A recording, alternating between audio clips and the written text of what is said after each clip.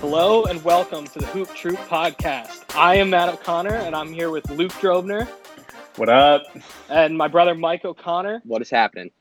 And before we dive into our main topic of today's conversation about the NBA resuming play and the various options they have in actually going about that, we did kind of want to start off with a quick little segment where we talk a little bit about the Utah Jazz. They've been in the news a lot for a myriad of reasons. And Luke, since I know that they're one of your teams, I'm going to let you start off with them. Yeah, so the Jazz have been an in-and-out team this year. They've been a very strong Western Conference team, but I'm not so sure we can write them off as a contender. And they kind of punted on this season. They gave up. They did. Very easily, and they've had some off-the-court issues between their two stars, Gobert and Mitchell. You know, when the season started not to look so good, they ran into some chemistry issues, like I said, between Gobert and Mitchell. And then they also sent Bojan Bogdanovic to go get season-ending surgery, which kind of trashed their season, right? They're losing a valuable starter. And Joe Ingles said he doesn't want to come back and play if the games are going to be dangerous. So the Jazz are out here making weird decisions. It is interesting. It is interesting because, I mean, obviously you look at the Mitchell and Gobert feud, which directly ties to the coronavirus. And then on top of that, you look at them deciding to let one of their best players in Bojan Bogdanovic have season-ending wrist surgery when it still seemed like the NBA was planning to return no matter what. And they were pretty much locked into a playoff spot at that point. And it is interesting. They're just giving up. They're giving up on this season, it would look like. And I don't know, how legitimate Joe Ingles saying, "Oh, I'm not going to come back and play because it's unsafe." It really is, but it goes to show that players as a whole are treating the season, now that it's been interrupted, very differently. And I think the Jazz are a perfect example of a team where they don't necessarily see the value in coming back.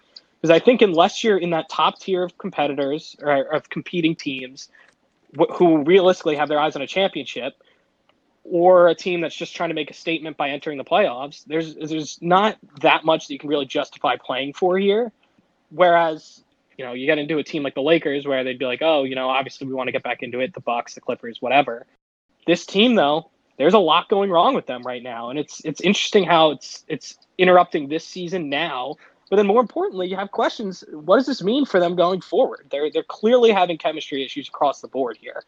I mean, I think it's very interesting that they gave up on the season despite being a top 4 team in the West.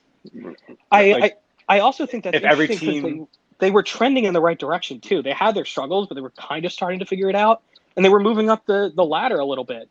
And so, I mean, they're essentially tanking, right? Like they're saying, right, we weren't going to win a championship this year. We're done. And I mean, it's one thing if that surgery was 100% necessary, but from what I'm understanding about it is that it could have waited. It wasn't something that necessarily needed to happen.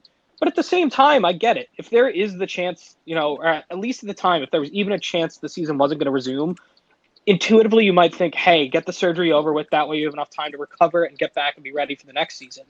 But it didn't really seem like that. It seemed like they were coming back to play no matter what. So for me, I can't overly justify it. Yeah, it's a strange case. But I kind of disagree with what you're saying about teams that if you knew you weren't going to be a championship team, that maybe you just throw the season because of the circumstances. I think Luke and you even touched on it. Like the Jazz were on the right track and they were looking good. And to be the fourth seeded team going into the playoffs potentially, even if they were going to do a couple more games or a group play, which we'll get into, they were definitely in the conversation, which kind of shocks me. But it also speaks to how volatile everything is right now. A couple weeks ago, things weren't looking as likely and things didn't take shape the way they are now when all these decisions for the Jazz were made. So could just be that timing was a couple weeks ago. It looked the season was done. So maybe that led to some Jazz decisions, but very interesting. And I think that's, a good point because I think there are so many question marks in the league right now, just with how they're going to come back. And we're obviously going to kind of mention that a little bit more, seeing as our main conversation is about how the NBA resumes. But I think the uncertainty definitely has led to a lot of disagreement within the league. I think franchise to franchise, everyone has their own interests. And the Jazz are looking at this season and saying, it isn't in our best interest to compete. And maybe that's true, but I think that it's also going to result in longer term issues that they are going to need to address. So while they might be able to punt now, it's not going to go away forever. They're going to get the ball back at some point. They're going to have to figure it out. I would have been intrigued by the fact that they were lined up to play the season surprise Thunder in the first round. If things went as they were seeded, that would have been a kind of a treat to watch. Just two tough teams that are grinding and doing well. So I'm a little disappointed. Right. But anyways. Well, because I think they're a fun team. I mean, we mentioned this on our last episode. For those of you who listened, you know that we think that they actually do have a unique skill set to actually compete in the playoffs at a high level. So it would have been fun to see them go against teams that are a little bit bigger, like the Thunder. But I mean, it is what it is, and I guess whoever does ultimately see the Jazz in the first round, they might be pretty lucky. They might be seeing the second round this year. Yeah, might be in for a treat. Exactly. But so with that, definitely do want to let us dive into our main conversation for the day. So we'll discuss that after a quick little break. Don't go anywhere. Stick around, and we're going to dive into the NBA's plans to resume the 2020 NBA season. All right, welcome back. The main conversation that we're going to be having today is about the NBA's plans to resume the 2019-2020 NBA season. For those of you who don't know, the NBA held a Board of Governors meeting yesterday where they discussed scenarios to resume play. There were 4 ideas floated out there, and I'll read them off to you now. So there's one idea where it's just the 16 teams who currently have playoff spots. They'd go direct to the playoffs and do a standard format. Another option is 20 teams where it's a group stage play similar to what the World Cup does. Then another scenario is where they invite 22 teams. And they have a few games to determine seeding, and additionally have a play-in tournament for the final seeds in each conference. And then lastly, another option that they had was to try and push to get all 30 teams to have the 72-game regular season, and then ultimately have a play-in tournament as well to make sure that seeding is proper. So while those are the 4 options that were presented yesterday, the 3 of us actually decided that we want to dive into our own opinions on how the NBA should actually decide to go about coming back. Obviously, if you look at all these, teams are going to have their own opinions. People are going to be voting for what is in the best interest for their own franchise, not necessarily the league. So we're going to look at this from a league standpoint. And so Luke, I know, was pretty adamant that he was happy about that group stage play idea, similar to the World Cup. So Luke, I'm going to let you start off with this. Yeah, I really like the group stage idea. I'm a big fan of the World Cup. I always watch the World Cup. I don't know if you guys watch with your parents, but I always watch with my mom. So I like the idea of splitting these teams up. I think it would be hard to get right back into a playoff type situation just because it's such a long break. These players need to warm up and get back into some type of rhythm. I think all 30 teams should get split up into 6 groups of 5 teams. And the groups are created by counting down the standings. So I have the groups listed here. I can read off. The first one would be Bucks, Jazz, Mavericks, Kings, Knicks. Next one's Lakers, Heat, Grizzlies, Spurs, Pistons. So the team in the first place position in the league goes into Group 1. Lakers are in second, and then you go down. So the Jazz are the 7th best team in the NBA by record. Mavericks are 13. So got it. That's how I think they should be splitting up. And then everybody should play 12 games. You play 3 games against each of the other 4 teams in your division just to get a warm-up. I was thinking like a 3-game series. And obviously the Bucks will beat the Knicks 3 times. You don't know that. You do not know that. I think I know that. Frank Ntilikina is going to shut down Giannis. I would love to watch that, but it won't happen. It's fine. All they have to do is beat the Mavericks in that group. That's all I care about. You still don't like Porzingis? No. Yeah, so I think everybody should be playing 3 games, so everybody would have a record of 12 out of 12 games. And then the top 2 teams out of each of those groups should move on to a playoff format. But I also agree a lot with the seeding might get a little bit mixed up. So there are some teams that very early on in the 2019-2020 campaign just kind of gave up, like the Warriors, right? They sat Steph Curry out with a broken hand for 2 months, 3 months, when we all know it doesn't take that long to come back from a broken hand. They could have brought back Klay Thompson. They didn't do that. And so now they've had the chance to get a little bit more healthy, and they're in Group 6 with Nuggets, Sixers, Pelicans, and Bulls. The Warriors could be the second best team. They could be the best team in that group. So I And don't think I think that's an interesting point too, because they were mathematically eliminated from the playoffs too. So to right. kind of reward a team like that and give them the chance to play more meaningful games, especially given those circumstances, I'm sure would upset most GMs and owners in the league. Definitely. But it is Right. a fun idea to go about this route. And if the NBA does want to kind of change up their idea, this seems like a pretty realistically different but practical option to do that.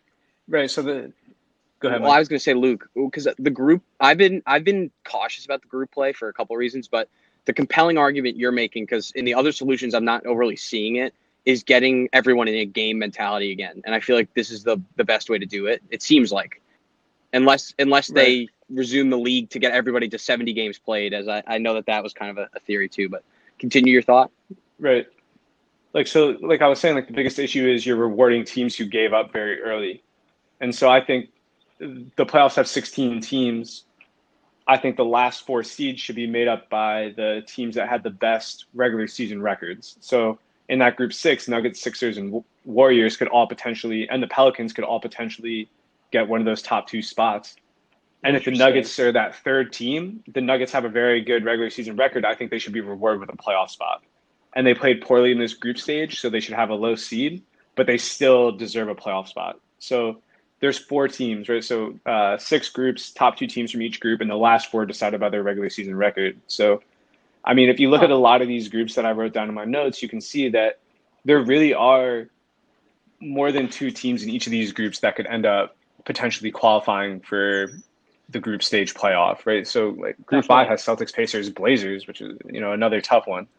So I'd love to see this 12-game series, especially because I think it, like Mike said, it kind of gets guys ready to get back into a playoff mentality. But, they're also still playing. You have a chance to make a mistake, but these games mean a lot. So I'd love to see like a guy like Damian Lillard go out there and just absolutely torch people for 12 straight games to get into the playoffs, right? And that's the thing that's cool too, because he this week came out and said if there are games that are not meaningful and I'm basically just going to expose myself to this virus, I'm not going to play. This is actually a good alternative where the games do matter. If you win games, you're going to get in. Right. So there is incentive there for the players to actually want to get out there, which I know is a main concern, because obviously you want health and safety of the players to be obviously the most important aspect of returning to play. And so I'm sure there's concern about bringing all 30 teams back, but if you want to have incentive for all of them to come back, this probably makes the most sense. There's a lot of player safety issues that go on with this. I think bringing the league back in any type of way would cause some type of player safety issue. I have some stuff down in my notes about how big teams can travel with, how big like the traveling pack is. I don't know if you guys have like read articles and stuff like that. Usually teams travel with like 50 or more people, and they're right when they go to the game in Los Angeles from Cleveland, they travel with 50 or more people, and that's a lot of people, right? So I said we should probably be limiting teams to like 35 people, right? You could bring your 15 players, your two-way players, some of the coaching staff, team doctors and trainers, right? So you could probably make like a very slim 35-person essential game roster. But the other issue is like bringing families. I know there's a lot of news about whether or not teams should be allowing, or the league should be allowing people to bring their families. I'm okay with families. I think it would be wrong to split up families. But I don't think, with that being said, I don't think you should be allowed to bring your dad, mom, girlfriend, daughter, your 2 sons, grandma, grandpa, your 3 uncles, your auntie, and your 6 cousins with you. That's outrageous. Right? But I think you should be able to, maybe your mom comes because you're 19 years old and she's the only person really looking out for you, or you want to bring your girlfriend or your fiance, whoever it is, right? Or if you're LeBron James and you have 3 kids at home, you can bring your wife and your 3 kids. I have no problem with that, right? And so I doing the math, it comes out to about 3,000 people, which is still like a really big group of people. So it also comes down to ensuring the safety of these people you're bringing with them. So the league has to think about a lot of things other than just bringing the league back. But trying to get back on that. I think realistically too, obviously the team staffs that would be coming with them, you could almost have an NBA based, group of these people. So instead of having each team bring a team doctor, trainer, all that, and like obviously you might want to have that, and I'm sure teams are pushing for it. You could have NBA sanctioned trainers, doctors, professionals, like all those staff members who, unless they truly are, like if it's like someone working in the analytics department with video and stuff on the actual coaching staff. But if you have someone where, they're going to be giving massages after games, stuff like that, you could have doctors read charts across teams. So as long as you have, a neutral NBA staff, you can even cut down a little bit more. But I agree, separating the players from their families seems unrealistic and honestly, to me, a little inhumane in some cases. But if that's what it takes, and if the players agree to it, then fine. But in my eyes, I don't see that flying. I actually wrote down I think the NBA should be bringing a third party medical team or something like that, where these players are getting unbiased treatment. If someone's sick, we have real doctors there. I don't want a team doctor being like, nope, you're good, let's go back in there and play. And then all of a sudden we got 7 cases of coronavirus, right? Right. So I'm a supporter of being there being a universal source of health care. And also your wife, the player's wife, isn't going to go to the team's trainer. The team's trainer needs to make sure Giannis is stretched out and so on and so forth. So, right. But I think getting back on track with bringing these games back. I know, Mike, you had some thoughts on bringing the games back. Yeah, I mean, playoff series. You guys got pretty granular. Things that I wasn't even thinking about. I understood there were team limitations on how many people can come, but a centralized medical staff, I'm sure that's something above all of our. We're not even in the NBA, but it's above our pay grades to even be thinking about. I'm sure they're thinking about it, and I do think that the group play is super interesting. Call me a traditionalist. I am having trouble breaking conference play. I'm having trouble with it, unfortunately. But I know that that's something that a lot of people want, to have the conferences kind of go away. So I was originally, as coronavirus was developing and the NBA had been canceled, this was sometime in early April, thinking that just do a hard cutoff, both top 8s from each conference, and let's just do the playoffs. But I'm looking at the standings right now, and it is compelling. It is a compelling race for the 8 seed, I think. I don't know what anyone else thinks in the West. Especially in the West. Right, exactly. The East is, I think, too far gone. The Wizards are 5.5 back. Yes. The Wizards are 5.5 back. But Portland and New Orleans and even Sacramento are 3.5 back from the Grizzlies. And there was, if none of this happened, there was enough time for that to change. Everyone else seems kind of set. Dallas, Houston, and OKC were already pretty secured. It was going to be a battle for the 8. I think Portland could have squeezed in there. And those are unfortunate, unanswerable questions that, well, they might be answerable, but I am kind of leaning towards the top 8 from each conference and then the play-in, potentially, if that's a solution. I don't know if anybody wants to jump on that. Yeah, I mean, and the thing is, I think I do actually, and I'll talk about my proposal in a second, but I get that. I get not wanting to give up the traditional 8 East, 8 West format, but I can't really, in my own good conscience, justify going. So, like, for example, some teams, including the Lakers, who are, pretty much have a lock on the Western Conference, they've only played 63 games. They have another 20 games to play before the regular season would have been over. Who's to say something doesn't go wrong and they start losing a little bit and don't have the 1 seed? I personally have an issue just going right into the 16 team field. But I mean, I get it. I get wanting to keep the NBA as traditional as possible because people are already putting an asterisk on this season as a whole, which I think is stupid, and that's part of the reason I have the suggestion I have. But I do. I think it's understandable why you would want to just go right into this and maybe have just a play-in tournament to get those. The same thing I was saying about Luke's proposal. Get the teams engaged. The ones who are coming have a shot to get in the play-in tournament. So all the games are meaningful, and then you get into the regular format, which, I think makes sense. I don't. I think the problem with bringing the playoffs back right away is player safety from a in shape perspective. Being in basketball, a lot of people don't understand what it means to be in game ready shape as an NBA player. It's incredibly demanding.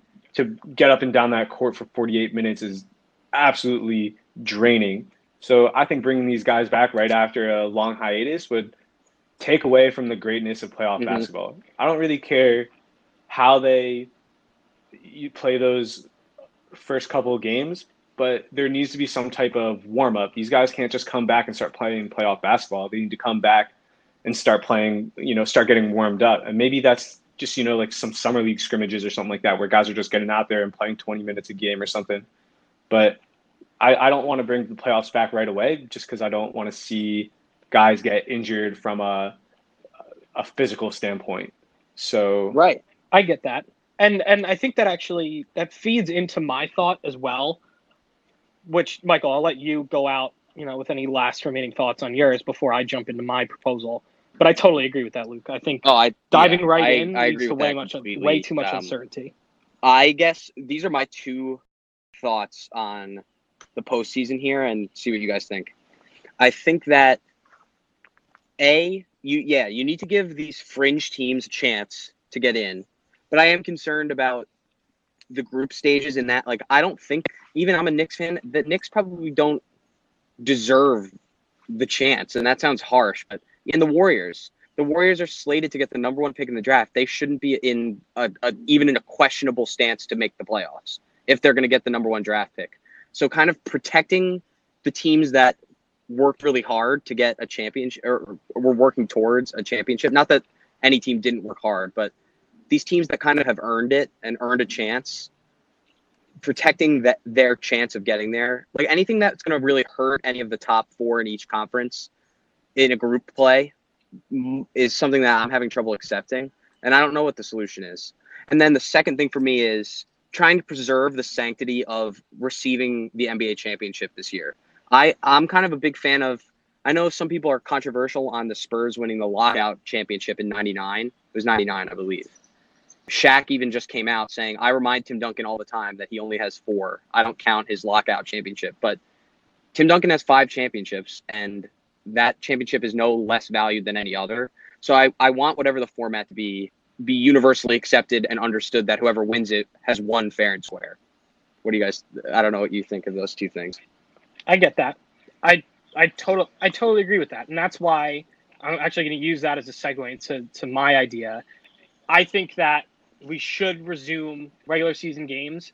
I think that what we should be doing is pushing to have the 70-72 regular season games that are consistent with regional TV contracts for a couple of reasons. First, to address Luke's point, it allows players to get back into shape. You have these games right off the bat that kind of ease into the playoffs. Everyone's going to get back into game shape by the time we actually start them. Additionally, I think it assists with league revenue for the future, which is a huge underlying question. We're going to discuss the cap in a little bit. But additionally, I think that there are some things that still need to be fleshed out, because if you look at it, some teams have only played 63 games. The Spurs and the Lakers have only played 63. And then on the top end of that, the Hawks and Mavericks have played 67. Everyone else kind of in between. The average amount of games played is 64.7 games. So realistically, to me, I can't justify going right into any playoff scenario unless some of the regular season is figured out. I also think on top of that, while we are focusing on the playoff teams, I think that it's also important to look at the lottery teams. I think that there so much can fluctuate at the bottom as well. I mean, if you look at it, the difference between the second pick and the 5th pick right now is 2.5 games. The 6th pick, not even the 5th. So once you start looking at that at the bottom too, it makes sense just to have a few more games to let the season run its course. And even though there is still going to be a little uncertainty, and maybe 5 games per team is not perfect, it's probably not. But then I think you do have the best interest of the league at heart. And then additionally, on top of that, if you want to have a play-in tournament, fine. But I still think you should make the push for all teams to kind of have some control of the fate of this season. And I do think in doing that, it does give a little bit more legitimacy to the way the season does unfold, because you allow teams to kind of flow into the playoffs a little bit more. There is a little more sense of context in everything instead of, oh, we're on pause, suddenly we're playing the playoffs again. So I don't know. That's just how I look at it. But I think then you go in, you do regular playoffs, East and West, and none of the fancy changes. Maybe you want to think about doing that long term. I don't know, but for now, I think that holding this as true to I itself as think possible is I the was best really way to on do board it. with you for a little bit when you were trying to make this argument, and you were like, I think the teams at the top, there's a lot of shuffling to go around at the 7, 8, 9 spots in each conference. And then you were like, but what about the bottom? There's some lottery teams, and that kind of made me think that you just want the Knicks to tank and get a better pick. I mean, not untrue, but at the same time, I mean, Yeah, if you no, look at the Western I'm just Conference kind right now, of busting your balls a little bit like here. you can't, like for example, we were, hey, I know, but we were just talking. For example, we were just talking about the Jazz. They're a game up on the Thunder. If they're going to start playing games, odds are, and I can't say odds are because we don't know, but they might start falling. They're up. For example, they are a game ahead of both the Thunder and the Rockets. I would imagine both of them have a legitimate shot at passing them. So much could fluctuate. Even the Clippers and the Lakers. I mean, the Lakers do have a 5.5 game lead on the Clippers for one, but the Eastern Conference as well. I mean, there's just so much that could shake up. The Sixers could jump up to the 5 seed because they're right now tied with the Pacers for the 5th spot. So much could move. So I think it just makes sense to just add a little more. And I know it's asking a lot from teams, and you're going to run into issues where, Damian Lillard's saying there's not enough time to get back into the playoff picture. But you're also doing this for the good of the league. So playing these quote unquote meaningless games aren't meaningless. There is a greater cause here, and that's making sure that the NBA has the revenue to function properly in the coming years. I think your point about the Jazz is very valid.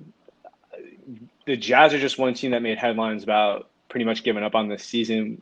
We're not really sure about some of the other smaller market teams that aren't making headlines. We don't really know what's going on in a lot of these locker rooms. The Brooklyn Nets, the Brooklyn Nets know it's not their year too, right? KD's out.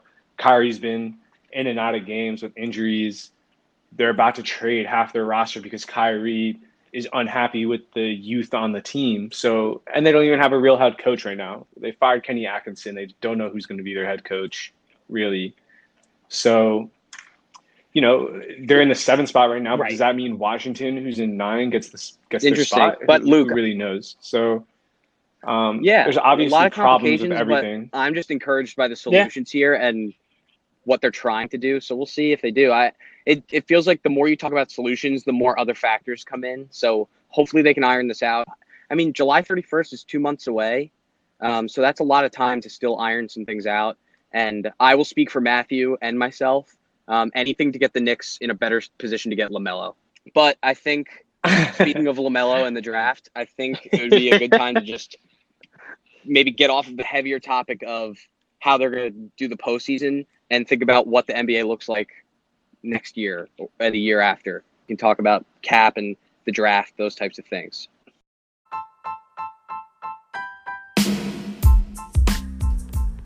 Listen, I know what you're thinking. I can't get enough of the Hoop Troop podcast. How can I get more content? Well, stay connected with us on Twitter at Hoop Troop NBA.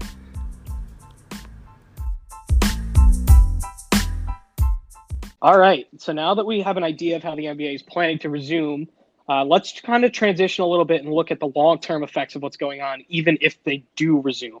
So first and foremost, I think the question that everyone and every team has is, what will the salary cap look like next season? For a little context on that, this year's salary cap was set at $109.14 million. And then there's a tax level above that that allows it to go to $132.63 million. They had projections originally for this coming season where it was around $115 million for 2020, 2021. The original projection was around $116 million, but it seems like it's still dropping down a little bit. Regardless, it's not going to hit that number that we were looking at. It sounds like the cap will be notably lower next season, which is why I think that the NBA is probably trying to plan to get as much revenue out of whatever's left as possible. Luke, do you have any thoughts on what the 2020-2021 NBA season is going to look like, so strictly from a financial I was perspective? poking around the internet a couple days ago, preparing for this episode, reading about basketball-related income and the NBA and how that affects the cap. So it's projected that the NBA lost somewhere between $250 and $500 million in basketball-related income. And the collecting bargaining agreement that the NBA has would split that money up across all the teams, allowing them to increase the salary cap, which happens every so often, happens almost every year. I mean, the biggest takeaway from this basketball-related income being lost is the fact that the owners aren't going to get any richer. You know, the $2.6 billion net worth of the Warriors is only going to go up $100 million this year. Oh, boo-hoo, right? So, and like you said, the cap is kind of up in the air. We're not really sure what's going to happen. Some articles say that we'll still see that $7 to $8 million increase in the cap, up to about 115, 116. Others are reporting that we're going to see about the $8 to $9 million decrease in the cap to about 100 million. Either way, with all the uncertainty, the biggest player takeaway from the lowered salary cap is this free agent market, which for teams is great. There are no franchise changing players in this year's free agent class, unless Anthony Davis decides he doesn't want to be a Laker anymore. But let's be honest here, he's going to be a Laker next year. You don't want to overpay Andre Drummond. You don't want to overpay DeMar DeRozan. The uncertainty allows teams to back away from these maximum offers to a Drummond, and Drummond's going to get a team-friendly contract. He's a great player.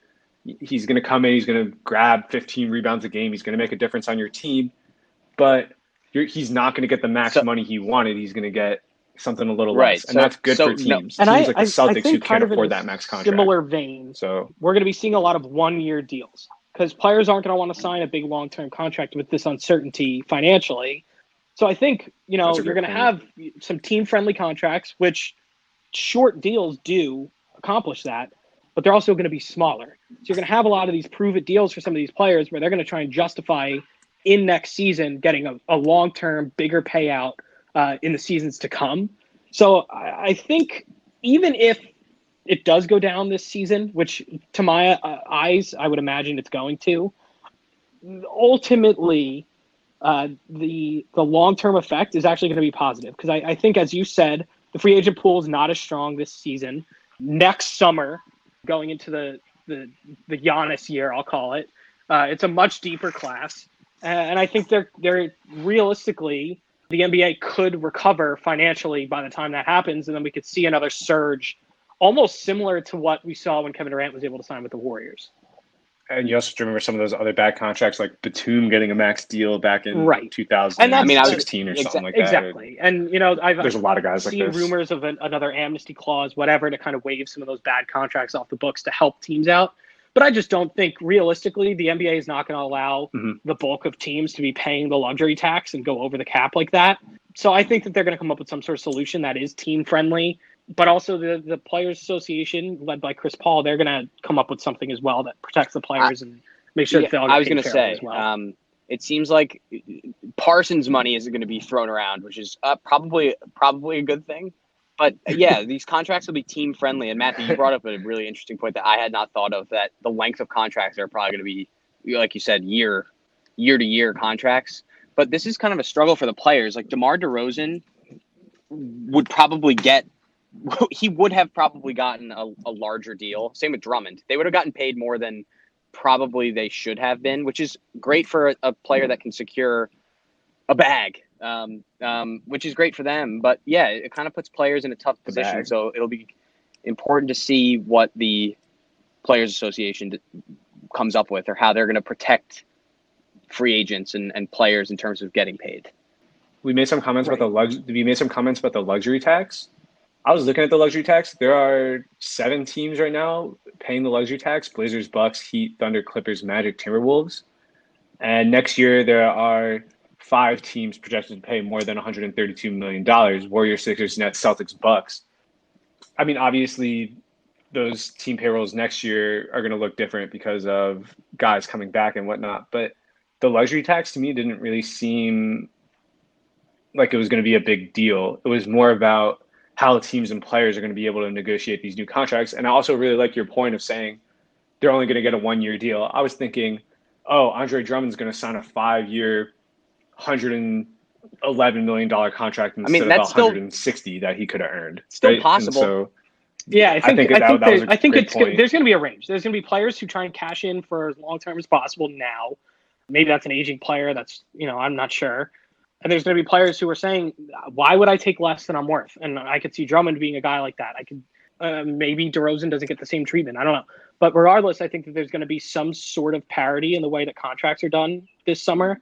And I think it's really going to be a testament as well to what front offices are able to do and how manipulative they're able to be with these updated figures, since they kind of have to do this on the fly and they have to do it quickly. Because I think another thing that a lot of front offices are going to be busy trying to figure out is what they're supposed to do this offseason in the draft and kind of free agency as a whole. How are teams going to be able to scout? How is, the free agency and draft period going to go? And so I think that obviously with the season getting pushed, the draft itself is going to be pushed, the lottery is going to be pushed. But how are teams going to account for these changes in that regard as well? Yeah, you could kind of do it like the NFL where you do the online draft, but that doesn't address problems, like you said, scouting, and just kind of how the whole process goes. You can't go and fly out to Israel anymore to go watch Denny DeVito or Germany or France or wherever you want to watch these guys play. Right. You can't do it right now. So it comes down to getting film, and people have to start now. You have to really break down this film and understand what you're getting from film, because you can't fly out to go see them. And then workouts are another issue. I know a lot of teams have now opened up their practice facilities. You can invite guys to come work out, but you can't invite 10 guys to come work out at one time, right? You kind of have to do it one, maybe two guys at a time, which kind of affects the way you see guys. Maybe, some guys are having a bad day or a good day, and smaller workouts might be beneficial. Yeah, work against the interesting. player. And So I think the process it's is the just going to be perfect different. storm this year of the current draft situation and how it's going to play out and lack of visibility with how people have been describing this draft class, which is outside of the top 4 or 5. It's very diamond in the rough. Like, you have very hidden gems. Apparently that's what you hear, that you have future role players and future grit and grinders, really athletic people who aren't stars, but they're going to be great pieces on your team. How are you supposed to discover that diamond in the rough?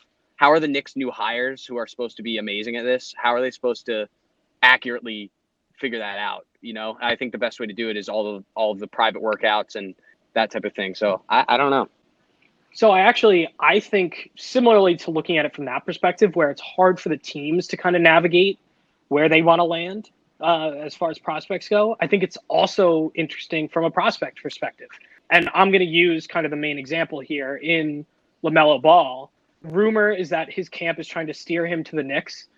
And I was actually reading an article where they were suggesting that if teams aren't able to work him out, he could just hold physicals and different medical information from teams and really just kind of feed it exclusively to the teams he would want to end up with. And that could be said for any prospect as a whole, but they might have a little more control on what they're able to accomplish now.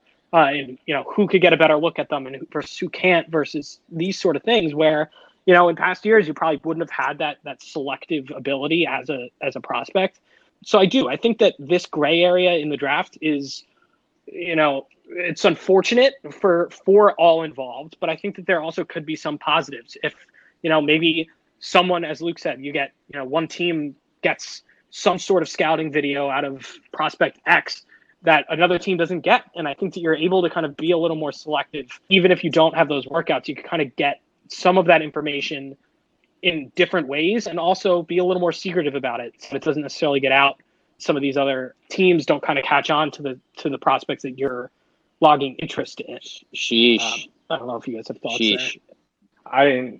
You really bring up the worst. No, I don't. I was just kind of thinking, wow, it's going to be really hard for teams, but there is a lot of backstabbing that could go on, especially from the players to the teams to other teams. Yeah, this is tough. The teams to And the we're players. talking about it's all smoke and we're mirrors. talking It's about just the a unique machinations of the situation front right office, now. which is, in my opinion, the worst part of the NBA, but also a good one. I mean, all the Not cogs in the happy machine help place. it run. It's obviously about the players, but I mean, these are everything is a factor. And if you're Adam Silver, you have to be thinking about everything. But sheesh, man. And I Heavy think, stuff. Yeah, sorry. Did not. Right. I'll lighten it up. So I think, kind of in that same vein of looking at it from a league perspective and a front office perspective, one thing that a lot of teams have wanted as a whole is to shift the NBA season to get it to start closer to December or January, and then run into the summer a bit more, so it's not competing with sports like hockey and football as much. And I think in doing what they're doing now, in pushing the season, the draft, everything, at a minimum, next season is getting shifted. And that could be a long-term solution and ultimately just stand that way. What do you guys think about what the new timetable of the NBA season would look like? Yeah, I got to tell you, I am super pumped about this. I think it will be awesome. I know that there's been rumors that I don't even know if they're rumors, it might be facts, that the NBA ideally wants to have their opening set of games on Christmas Day. That would be the biggest Christmas present of all. Could you imagine having opening day on Christmas? You have like that whole slate of games. That would be great, I think. And have the playoffs run into September. So in the dog days of summer, yeah, I love the Yankees. I love watching baseball, but there's a dearth of sports content. You can watch people talk about free agency. Free agency is fun, but to have more regular season in the dog days of summer and have playoffs go into September, I'm a fan. So either way, I think this accomplishes the NBA's desire to shift when the season starts. I think it'll be hard to actually get to start on time because we are 4 or 5 months away from the 2021 season officially starting, right? Usually the season starts in October. It's May right now, late May.